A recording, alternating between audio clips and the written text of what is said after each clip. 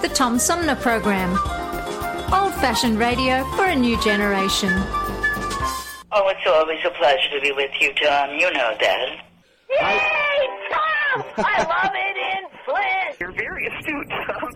Tom, easy question. I'll debate Andy Dillon on your show. Well, that's a very good question. Hello, darling. This is Elvira, Mistress of the Dark, with Tom Sumner. I'm all right, Tom. How are you? You lucky day, Mr. Sumner. Ciao, Tom. How are you today? That's a good question.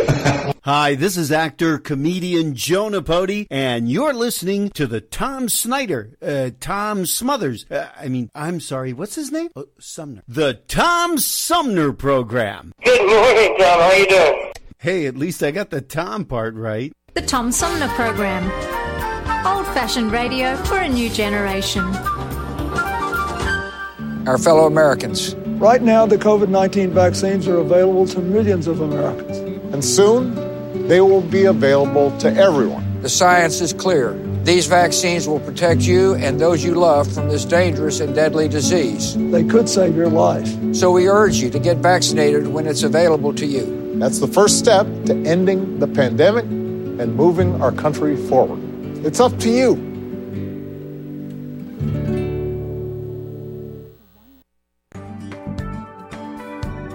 The Tom Sumner Program is made possible with support from Seth David Radwell, a recent guest on the program and author of American Schism, How the Two Enlightenments Hold a Secret to Healing Our Nation, released in July 2021.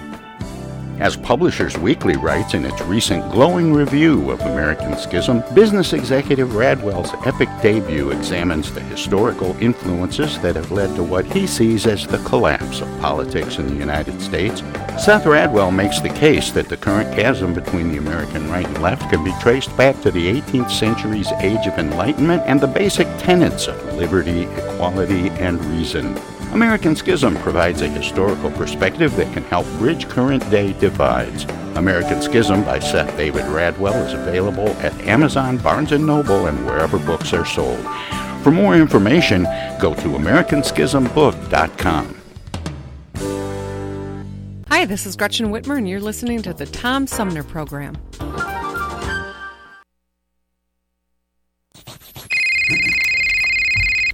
Hello. Speaking. Oh, dear. Honey, our car warranty is expiring again. So soon? It just expired last week. You don't even own a car! Not now, Dana. Your father's on the phone. Hey! Mom and Dad, you're being scammed. It's a robocall. Scammers are using new technology and clever tactics to make more and more calls that look legitimate but are hard to trace. They can make it look like they're calling from any number, even from numbers of people you know. My robocall crackdown team is working with state and federal partners to stop the robocalls for good, but I need your guys' help. Don't trust your caller ID. Verify you're really talking to the person whose number appears when your phone rings. If you accidentally answer a robocall, hang up right away. Engaging in conversation will only lead to more calls. Use a call blocking app on your cell phone that stops robocalls before they interrupt your day. And if you do get a robocall, file a complaint with my office online at mi.gov/robocalls. And Mom, Dad, please do not give your information out to these scammers over the phone. They're just trying to trick you. Well, at least they call. No, I get it, you're busy. But you know Janine's daughter is a doctor. She calls every week. A doctor. I'm Michigan Attorney General Dana Nessel. Visit mi.gov/AG complaints for your connection to consumer protection.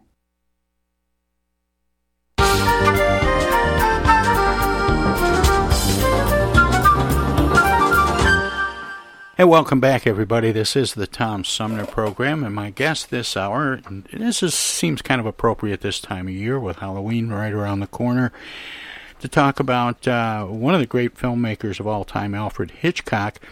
My guest is the author of 2 mystery series, one with West Virginia failure analyst Owen Allison, and the other featuring Ohio sports writer Lloyd Keaton. But he has a new book, and it focuses on the relationship between filmmaker Alfred Hitchcock and the Censors. His name is John Billheimer. He joins me by phone. The book is called Hitchcock and the Censors. John, welcome to the show. Well, thank you for having me, Tom. How emblematic is the shower scene from Psycho in describing how Alfred Hitchcock dealt with and sometimes got around the censors? It's probably almost the best example you could get. It's the shower scene has been voted the sort of the most memorable single scene in movie history for good reason. But Hitchcock really contrived it just to get around the censors. He took 78 bits of film and assembled them into 45 minutes or 45 seconds of real horror, and yet he did it in such a way that he could get past the censors. In those pieces of film, there was not one bit of actual would have counted as a nudity, and he never shows the knife piercing Janet Leigh's skin. So he could always argue that, well, you know, I'm following your guidelines, and yet the results are just horrific. And the censors themselves, there were 5 men looking at the scene, and the first time through, 5 of them were, or 3 of the 5 were convinced they saw nudity, and 2 weren't. And so Hitchcock took it back, apologized profusely, said he'd fix it, did nothing, sent them back to them, and this time the 3 that had seen nudity didn't see it. That's but brilliant. The 2 that did see it, so they were kind of deadlocked, and Hitchcock offered a trade-off. The censors were also concerned with an early, the first scene in the movie where Janet Leigh and John Gavin are in bed together. He said, well, you know, if you I'll edit the shower scene if you'll give me this scene, and they wouldn't do that. They said, well, then I'll leave this shower scene as it is. You come in tomorrow and tell me how to edit the bedroom scene. And the censors didn't show up, so Hitchcock was left with both scenes, and the shower scene was really, if anything, contrived in order to get by the censors. You know. Well, yeah, there's so much going on in that scene, John. You know, there's the shower curtain itself acts as a filter. You see a silhouette, which you assume is a naked Janet Leigh behind the curtain, and then there's the ripping and pulling of that curtain. Oh, yeah. Which seems itself, you know, very telling about the violence of that scene. And then there's, of course, the swirl around the drain of blood. Yeah, that's actually chocolate syrup, it turns out. He so filmed it in black effective. he filmed it in black and white because he was afraid that color would be just too gruesome. And But there's a lot going on there, and of course, you'd be remiss not to mention the audio, and the violin stabs that have become so synonymous with that scene, and you literally think that that's the sound of the knife plunging in. And I've had people say, you know, if you turn the sound down, it practically ruins the scene. Huh. I hadn't tried that, but I'm sure it's true. Yeah. And that's true of a lot of suspenseful moments in movies. If you take out the audio track, it all of a sudden becomes less anxious. You know, they build that suspense in you using the music and, of course, what you're looking at. But that is an incredibly powerful scene and a great example of just how talented Alfred Hitchcock was, not just of getting around the censors, but of telling stories in very creative ways. Oh, yes. He worked in terms of scenes that he had in his mind. He had little care for dialogue or plot and sort of moved from striking scene to striking scene. and the shower scene is, of course, one of the most powerful. But he was a very, very talented man. What can you tell me about Alfred Hitchcock's earliest run-ins with the censors? Well, yeah, he started in Britain, and so his earliest run-ins were in Britain, but they were really run-ins. In Britain, the censors were more concerned with social issues, strikes, and caste system, and he got along very well with the censors. But there is one story that he tells that the head censor was a man named J. Brooks Wilkinson, and Wilkinson was compared to the U.S. censors who came later, was a very easy man to get along with, very easygoing and very concerned. He worked hard. He had one drawback, and that was he was gradually going blind. And Hitchcock tells of in Britain, the director sat with the censors and watched the movies. And Hitchcock says that he always sat on the side of Wilkinson's one good eye. And if something dicey came up, he would tap Wilkinson on the shoulder and say, "Mr. Wilkinson," and Wilkinson would turn to him and turn his good eye to Hitchcock, and the blind eye was toward the screen. So that's probably it's hardly a run-in, but it's a good story. His first, and they're not run-ins either. His first run-ins or encounters with the censors in America. Joe Breen was the head of the production code office. And he was kind of a feisty anti-Semite who was hard to get along with, and really wielded his power. The first movie Hitchcock worked on was Rebecca, and it's the story Daphne du Maurier, a bestseller, story of a man who murders his wife, and but her presence lingers in this mansion he has on the Scottish coast, and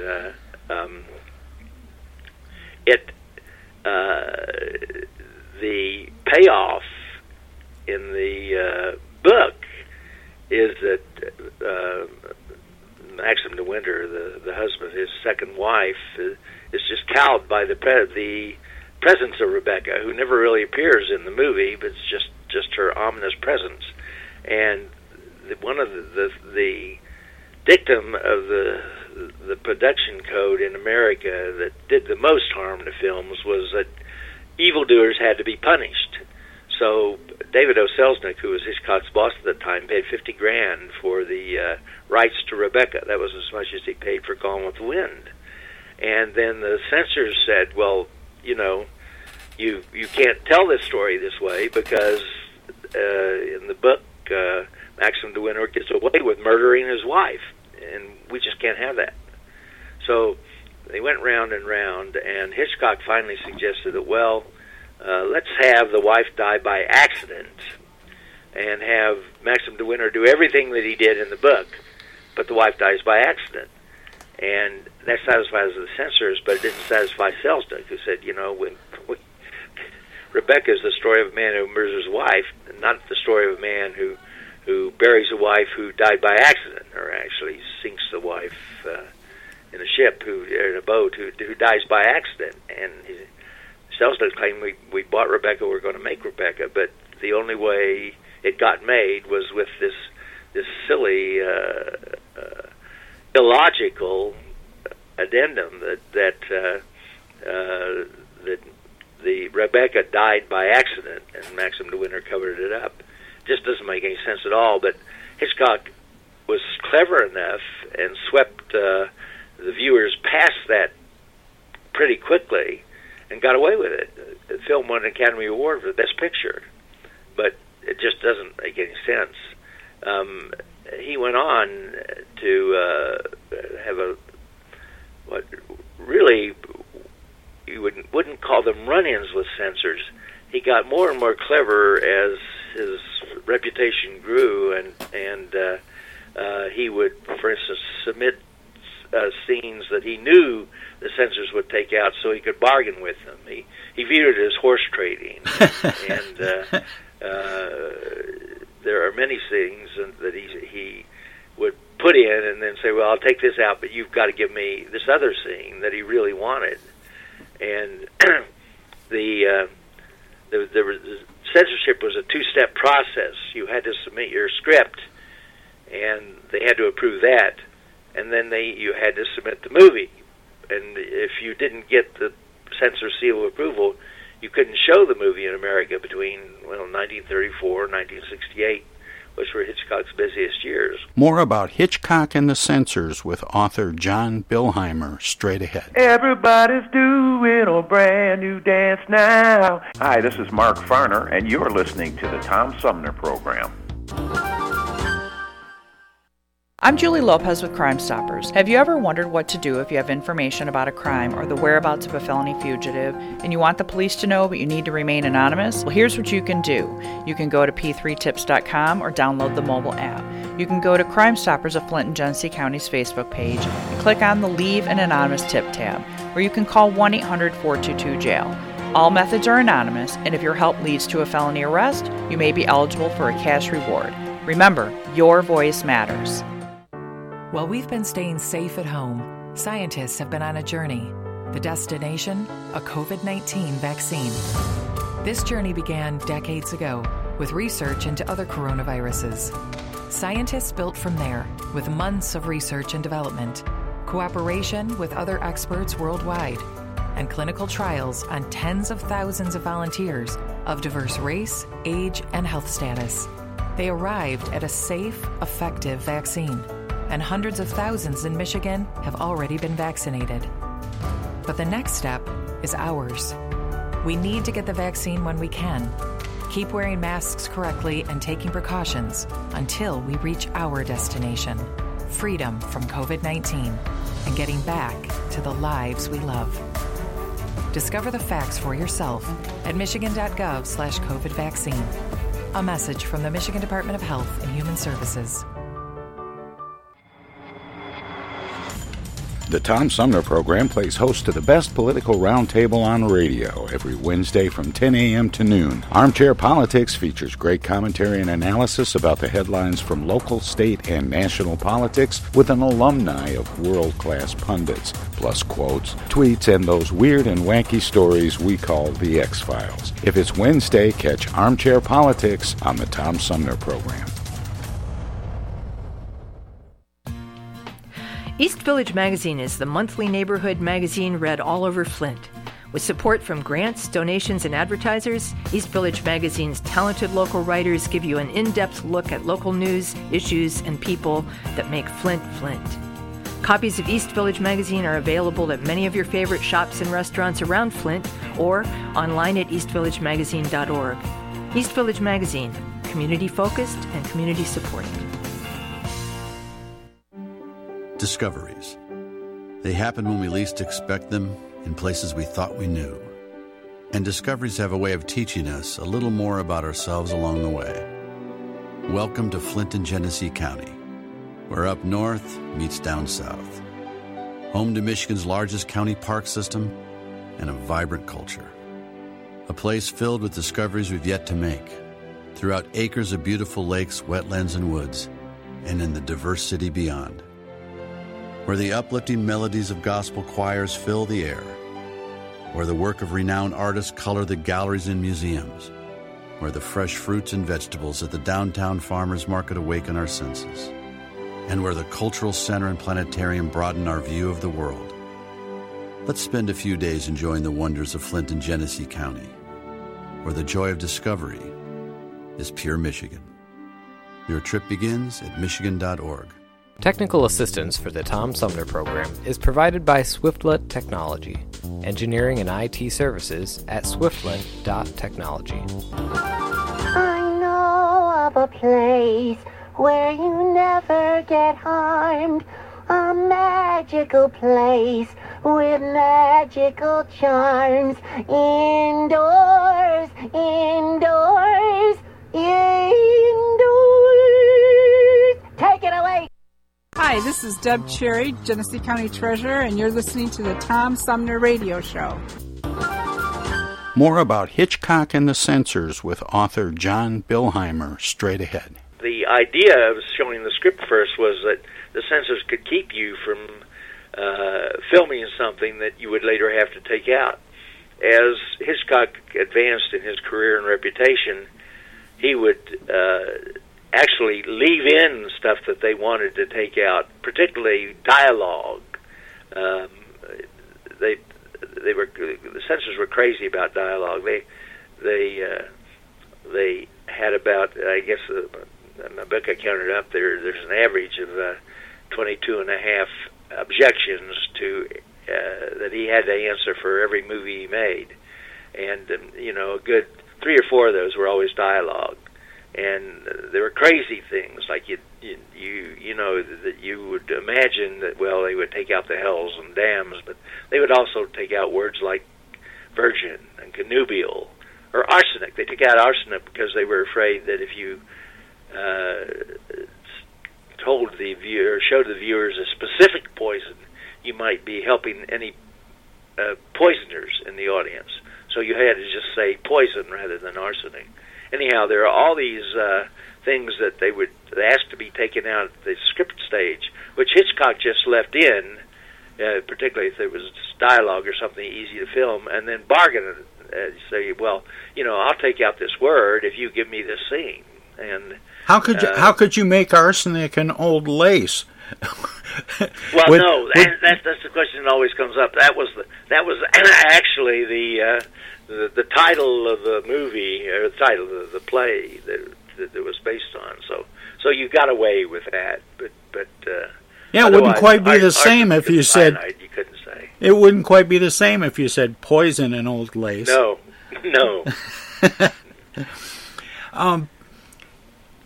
We hear the phrase associated with the censors at their heyday. Gratuitous sex and violence, which was considered to be off limit. But what does gratuitous mean? Well, nobody quite knew nobody quite knew how to interpret this, but it was whatever the censors decided it was. For instance, gratuitous sex was they also had this. They forbade excessively lustful kissing. Now, nobody knew what that meant. The directors sort of thought that it meant that you can't have lips locked for longer than X seconds. Hitchcock thought it was 3 seconds. Other directors thought it was 10 seconds. The censors themselves said, "Well, we never put a stopwatch on kisses," but as in the shower scene in Psycho, Hitchcock concocted a kissing scene in Notorious, in which Cary Grant and Ingrid Bergman are start out on her balcony in Rio de Janeiro, and they start kissing, and they work their way into the apartment, and they're constantly kissing, but their lips never touch for more than 3 seconds at a time. So they're in each other's arms, and they're walking, and they're kissing, but the kisses never last more than 3 seconds. The whole scene lasts nearly 3 minutes, and it was sort of the shower scene of its time. But Hitchcock concocted it just to get around the censors, even though they said they weren't clocking kissing.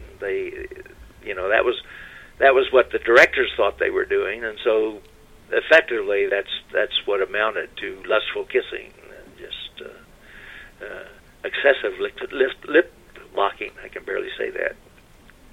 Did Hitchcock get to know the censors and their sensibilities so well that he could see in a script he was considering to make into a film where the problems were likely to be? I think so, yes. Definitely. And he created a lot of those problems because I think one of the great problems with censorship is not sort of what they take out, but just what never gets made, what never makes it to the screen. Hitchcock chose his movies, I think, without much regard for censorship, knowing that he could get around them. Breen, Joe Breen, who started out as the head of the production code, was a tough guy to get around. But let's see, when Breen retired when Hitchcock was making To Catch a Thief, and Breen was replaced by a guy named Jeffrey Sherlock, who was much more accommodating and who liked Hitchcock. And so he got along with Hitchcock and gave him a lot more than Breen would have, particularly in To Catch a Thief, where there's a seduction scene between Cary Grant and Grace Kelly that gave Breen fits, and there were other things. Breen started out when Hitchcock started making the movie. Breen was in charge and gave him a long list of things he had to take out, including the seduction scene, and there was kind of an ongoing gag about it's set on the French Riviera, and there are a couple of French gendarmes who are following Kelly and Grant around, and when they're waiting outside their hotel, for instance, they're looking at naughty French postcards, and Breen insisted that be taken out, and Hitchcock eventually did, but said, well, then you've got to give me the seduction scene. And eventually he got the scene, which was fairly explicit for its time, with a lot of dialogue. He had to take out some dialogue. I think Grace Kelly said something like, ever had a better offer in your life? Diamonds, excitement, and me. And they took out the diamonds, excitement, and me, and left in ever had a better offer in your life. So he made, he just made little snipping cuts and managed to keep the whole scene eventually, or at least the essence of the scene. But he got along with Sherlock, Breen's successor, quite well, and by that time he was sort of a legend in his own right, so they cut him a lot of slack. With Alfred Hitchcock, how much, as he was considering making movies, how much consideration do you think he gave the censors going into it? How much of a part of the process of making a film for Hitchcock was horse trading with the censors, I guess? Well, I think a lot of it was horse trading with the censors. It got less and less as time went on and Sherlock replaced Breen. But I don't think Hitchcock ever looked at a movie and said, well, I think he must have looked at a movie and said, well, I can't make that. But there's no record of that. But he would say, well, he knew what he could do and couldn't do. And I don't recall any, I read a lot of his biographies, a lot of treatments of his movies, and I don't recall him ever saying explicitly, well, I would like to make this, but won't because I can't get it by the censors. He had supreme confidence in his ability to horse trade with the censors and get anything made he wanted to make. He may have censored himself and not decided to do a certain property, but there's no real record of that. I mean, I think if he saw something and wanted to make it, he'd figure out a way to make it. Well, because of movies like Psycho and The Birds, we often think of Hitchcock as being I don't want to say horror filmmaker, but certainly a maker of thriller films, and we associate him with that. But how would Hitchcock have characterized his own body of work? Well, I mean, he clearly was interested in suspense, and rather than horror. It's just sort of what would ring the audience's bell, or what would ring out their emotions. Not necessarily horror. I Jeopardy in a cornfield. That's not horror. That's pure suspense. Yeah, and I think suspense is the better word, John. Thriller didn't quite make it, but suspense is a much better way to put it. But do you think he thought about and wanted to make things that might startle or frighten people? Well, I think he worked to get as many suspenseful scenes into a movie as he could. That was his bread and butter. That is what he is known for. As I say, plot didn't much matter to him. This whole cornfield thing didn't make any sense at all. He was in a hotel room with the master villain and the master villain's mistress, and they could have done him in at any time. But instead, they send him out to this cornfield, and he's attacked by a crop duster that's not dusting crops. And that is really a gripping scene.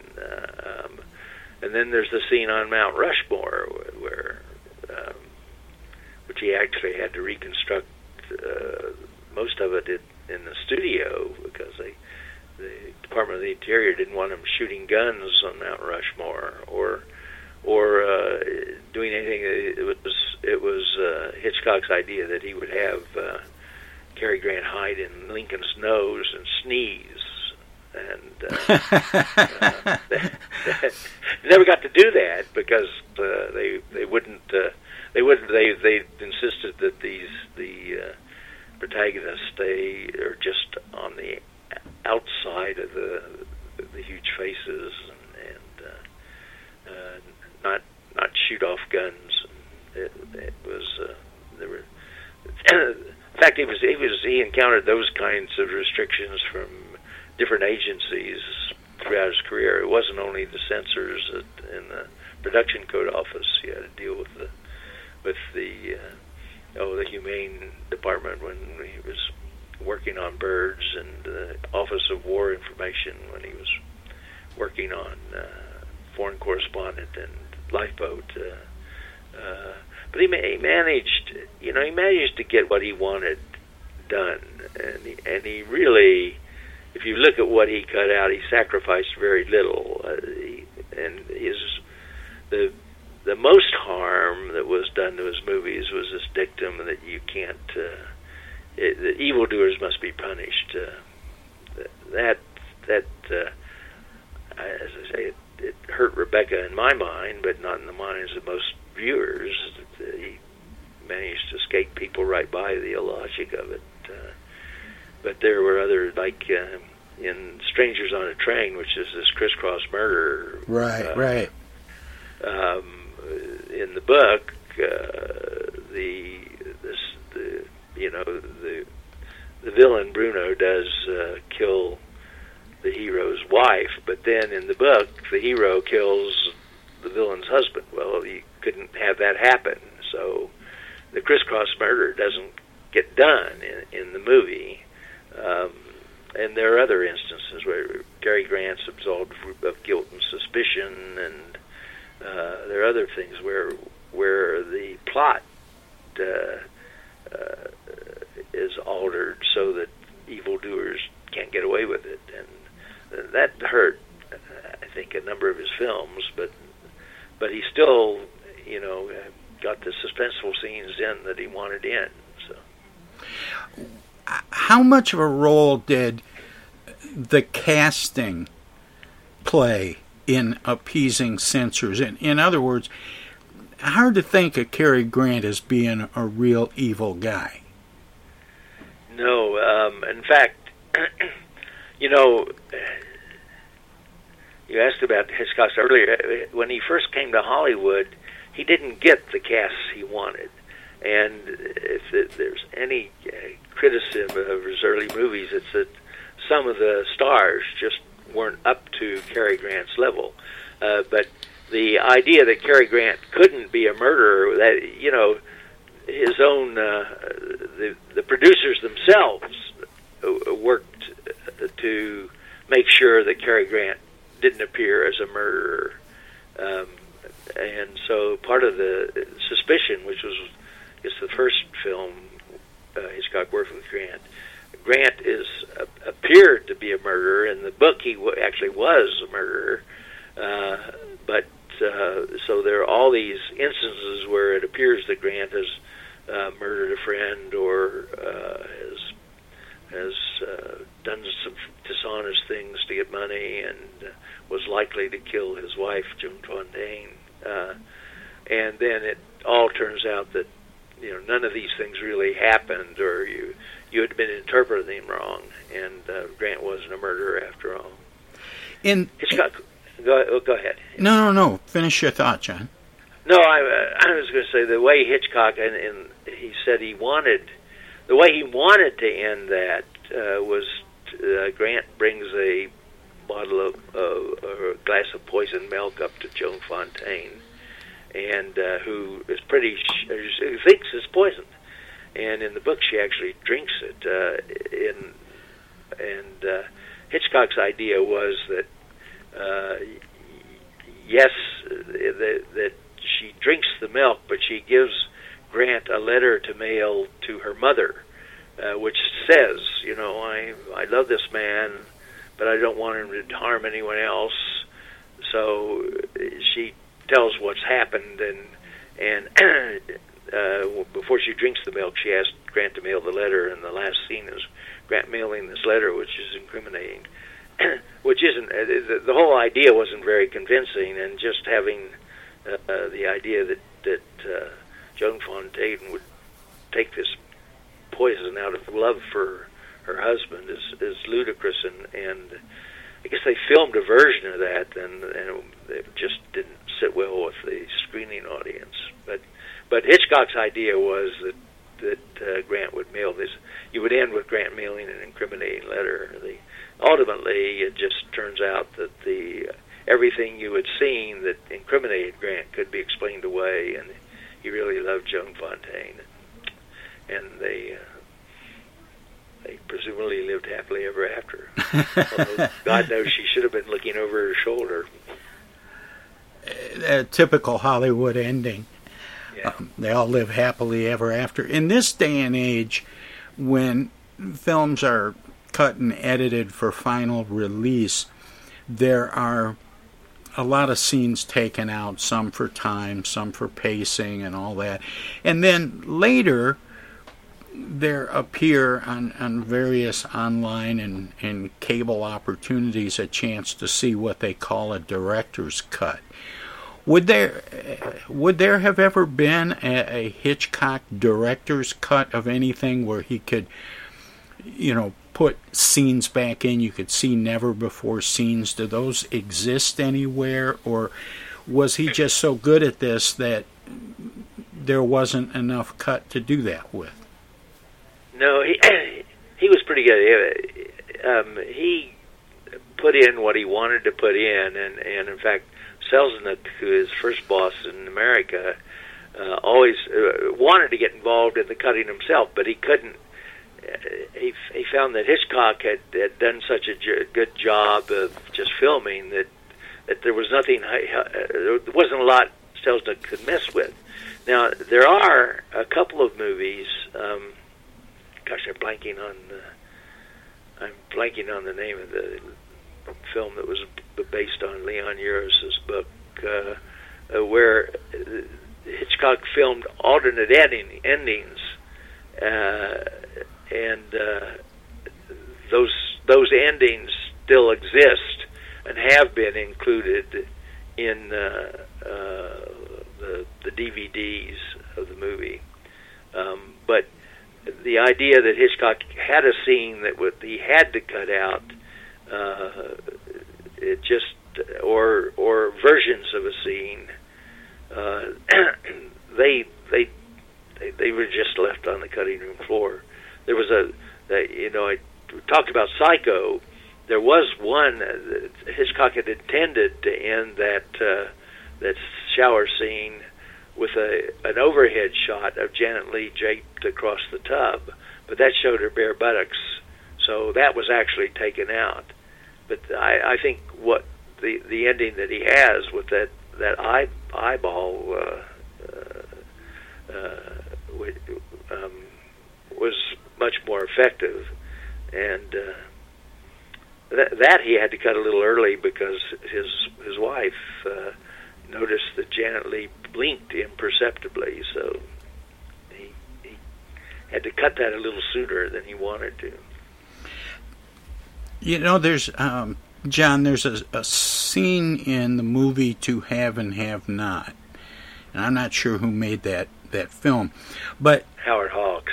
Yeah, there's a scene in it always kind of epitomizes for me how great directors can craft a scene that imparts the violence they want to show without doing blood and gore and guts the way they do today, where Humphrey Bogart shoots some bad guys with a gun that's sitting in a desk drawer, and in order to capture the violence of it, they show the front of the desk being blown out rather than showing the guys getting hit by bullets. And I don't know if you remember the scene or are familiar with the scene. No, I don't. I should. The part of To Have and Have Not that I remember is where Hawks is toying with the. You didn't show sex, but you know, if you want me, just whistle, and you know how to whistle, don't you? That's pretty racy dialogue that got by the censors. Well, and a lot of the credit for that goes to Lauren Bacall's Reed. Oh yeah, yeah. I mean, if anybody else said those things, it wouldn't be nearly as provocative as it was when she said it. No, that's right. That's right. Yeah. More about Hitchcock and the Censors with author John Billheimer straight ahead.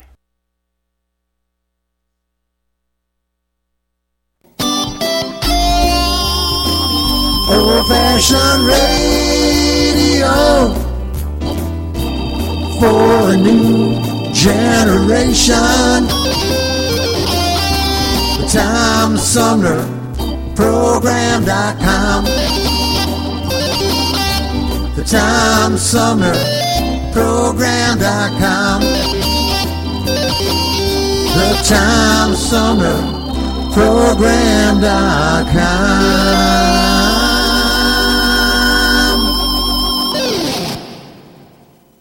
From the Tom Sumner Show.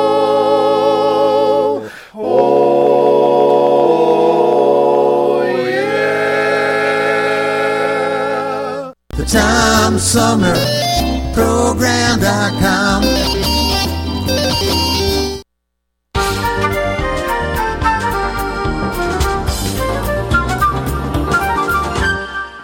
Hello there, citizens. Darkwing Duck here, and every time I'm in Flint fighting crime, I always stop by the Tom Sumner Program. Don't forget, stay dangerous. Darkwing Duck out. While we've been staying safe at home, scientists have been on a journey. The destination? A COVID-19 vaccine. This journey began decades ago with research into other coronaviruses. Scientists built from there with months of research and development, cooperation with other experts worldwide, and clinical trials on tens of thousands of volunteers of diverse race, age, and health status. They arrived at a safe, effective vaccine, and hundreds of thousands in Michigan have already been vaccinated. But the next step is ours. We need to get the vaccine when we can, keep wearing masks correctly, and taking precautions until we reach our destination, freedom from COVID-19, and getting back to the lives we love. Discover the facts for yourself at michigan.gov/COVID vaccine. A message from the Michigan Department of Health and Human Services. Say, objection. I object. I object to that, Your Honor. Oh, hi, Mom. What's up? Dana, what are you doing? Oh, just Attorney General stuff. Listen, I have a legal question. What is it, Mom? I just got a call from the water company. Apparently your father has not been paying the bill. I guess they're going to turn the water off because we owe more than $1,000 now. Can you believe it? Actually, I can't. So listen, we just have to send them $200 in Edible Arrangements gift cards, and that will keep the water on. Now, here's the legal question.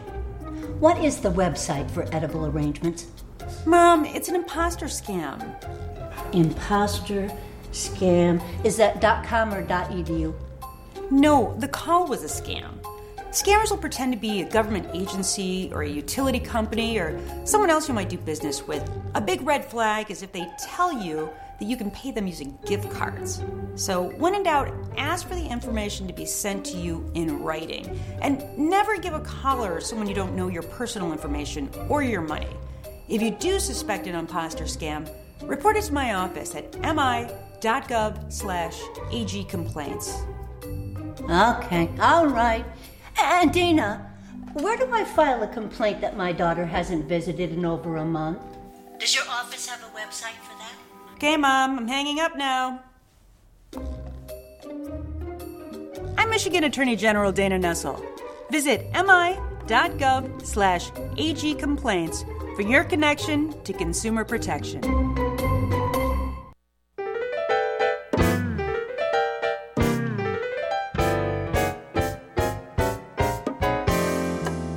The Tom Sumner Program has hosted live candidate forums for local, state, and national offices at bars, restaurants, coffee shops, and colleges. Armchair Politics has gone to Lansing, Frankenmuth, Birch Run, and Hell, Michigan, that is. We've done shows all the way to the Mighty Mac and back to the Bricks. We've done remotes from a baseball stadium in Lansing, a grocery store opening in Flint, and from a moving train. We'd like you to tell us where to go next. You can write to us at TomSumnerProgram.com, call us at 810-339-8255, or contact us on Facebook. This is your chance to tell the Tom Sumner Program where to go.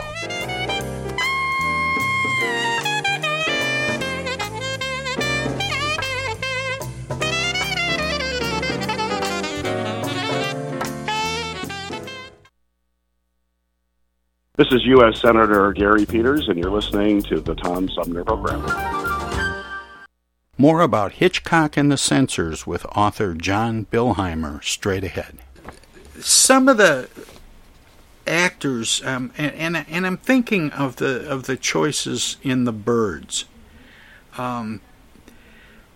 seemed, I don't know, maybe a little stiff for the storyline. You know, I'm thinking of Rod Taylor. He didn't seem to fit in the whole Hitchcock world. No, I think that's right. I don't recall. You know, of course, Tippi Hedren. That was her first movie, and she, I think, is stiff. I was going to mention her too, but I thought it was even more true of Rod Taylor. Taylor is not. Well, he's not a total loss. And I think that. I think the stars of the films are Birds, and there are some, like Jessica Tandy is just a very competent actress. So, you know, the supporting characters are all good. And I thought Plachette was great. Oh, yes, she was. And what was it? There's something. Oh, I was trying to think. There was a story that Tippi Hedren always claimed that that horrible scene in the attic was Hitchcock designed just to inflict terror on her, and it's hard to credit that story because originally the scene was written just as it played, but it was supposed to be Plachette that was in the attic, and anyhow, that's a. I saw a real interesting interview with Alfred Hitchcock one time, where the interviewer asked him if it was true that he said actors were cattle. And Hitchcock replied, said, "No, I would never say anything like that." He said, "What I said was actors should be treated like cattle." Yes, no, that, and there's a good story about Carol Lombard, who was starred in Mr. and Mrs. Smith, which was kind of a romantic comedy. Is not in Hitchcock's vein, but he always wanted to work with Carol Lombard, and so on the first day on the set, Carol Lombard had arranged to have 3 cows in a corral, and each cow had a little placard on it with the names of the 3 stars: Carol Lombard and Rob Montgomery and I think Gene Raymond. So that's funny. It was her joke on Hitchcock, because that saying of his, that, or if he ever said it, but the actors should be treated like cattle, had preceded him to America. The name of the book is Hitchcock and the Censors. It's written by my guest John Billheimer. John, we're almost out of time, but I'm curious, why? How did you decide to write the book Hitchcock and the Censors? Was Hitchcock the best at doing the tango with the censors? Because I would think other filmmakers had just as much of a challenge as Hitchcock did. Well, I'd always been a Hitchcock fan. I grew up in Huntington, West Virginia. I was an usher in the theater. The first Hitchcock film I saw was Dial M for Murder, and you could just hear the audience gasp when when the villain falls on a knife and you see the knife plunge in to his back. And I always liked Hitchcock, and I just happened to be I write mysteries, and mystery writer friend of mine, we were in L.A. together at a conference, and she wanted to go to the Margaret Herrick Library in Beverly Hills because her protagonist was a screenwriter from the 40s, and so she had research to do, and I had a car, so I drove her and just knocked around the library, and I started looking at what they had, and it turns out they had all the correspondence between Hitchcock and the censors. You know, everything the censors asked of Hitchcock and how he answered, and then of course you had the films themselves, and I just got fascinated. So I just went through all his films and chronicled what they wanted, what he gave them, and it became obvious. This little, they called it a tango, which it really was. It was a dance. It was something he anticipated, and by the end of his career, it was just something he had to do. Or it was a minor nuisance. It was like a tight budget or a method actor, but it was something that he even claimed at one point that he actually looked forward to it.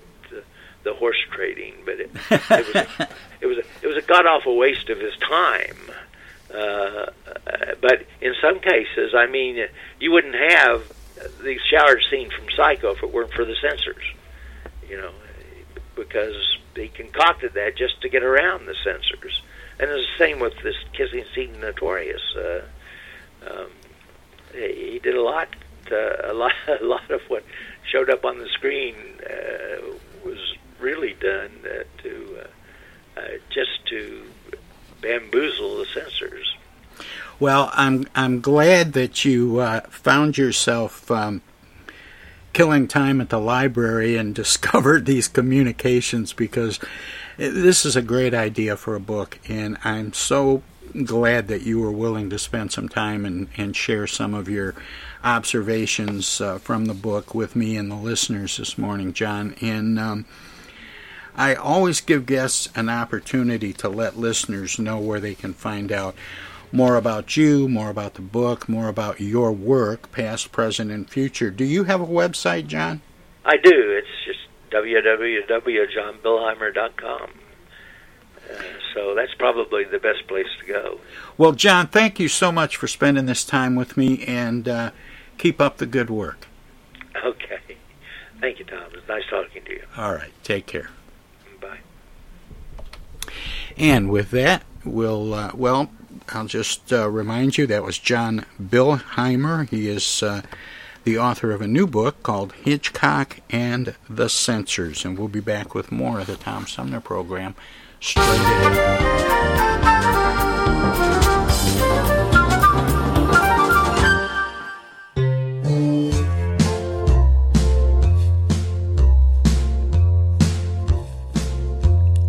Wash my hands, I don't touch my face. I stay at home, shelter in place. Social distance, don't go to work. I wear a mask and gloves, stay away from church. I avoid old folks, and should I sneeze, I do it in my elbow or up my sleeve. 6 feet apart, that is the rule. And I pray for the day the kids can go back to school. I'm washing my hands like a raccoon with OCD. I've watched Hulu, Roku, Netflix, PBS, and the BBC.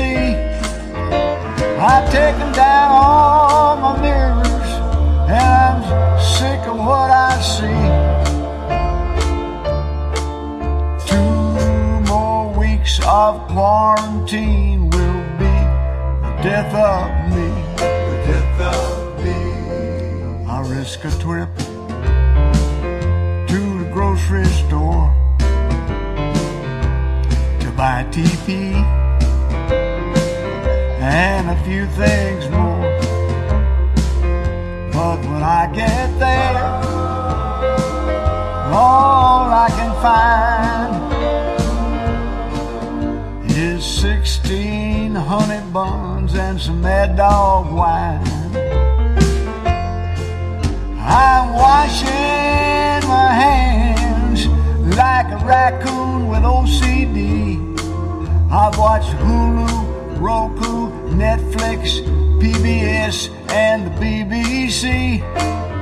I've taken down all my mirrors, 'cause I'm sick of what I see. 2 more weeks of this quarantine's gonna be the death of me, the death of me. You know, they say this is war, but we don't have to storm Omaha Beach or Pork Chop Hill. We just lay here on the couch and watch TV.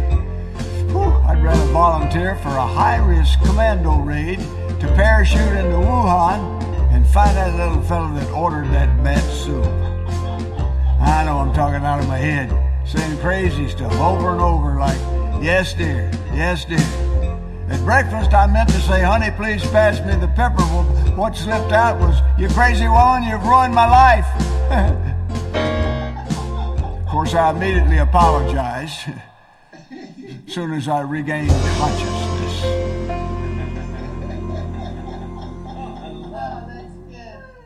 From the Tom Sumner Show.